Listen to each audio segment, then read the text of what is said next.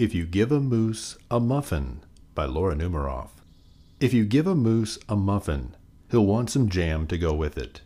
So you'll bring out some of your mother's homemade blackberry jam. When he's finished eating the muffin, he'll want another, and another, and another. When they're all gone, he will ask you to make more.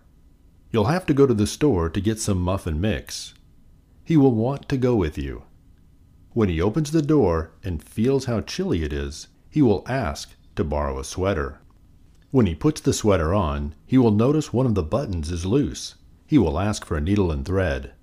He will start sewing. The button will remind him of the puppets his grandmother used to make, so he'll ask for some old socks. He will make sock puppets. When they're done, he'll want to put on a puppet show. He will need some cardboard and paints. Then he will ask for your help to make the scenery. When the scenery is finished, he will get behind the couch, but his antlers will stick out. So he'll ask for something to cover them up.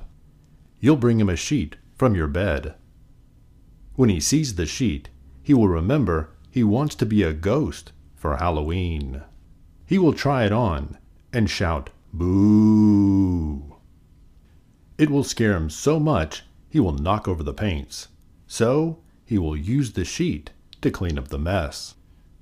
Then he will ask for some soap to wash it out. He will probably want to hang the sheet up to dry. He will go outside to put it on the clothesline. When he's out in the yard, he will see your mother's blackberry bushes. Seeing the blackberries will remind him of her jam.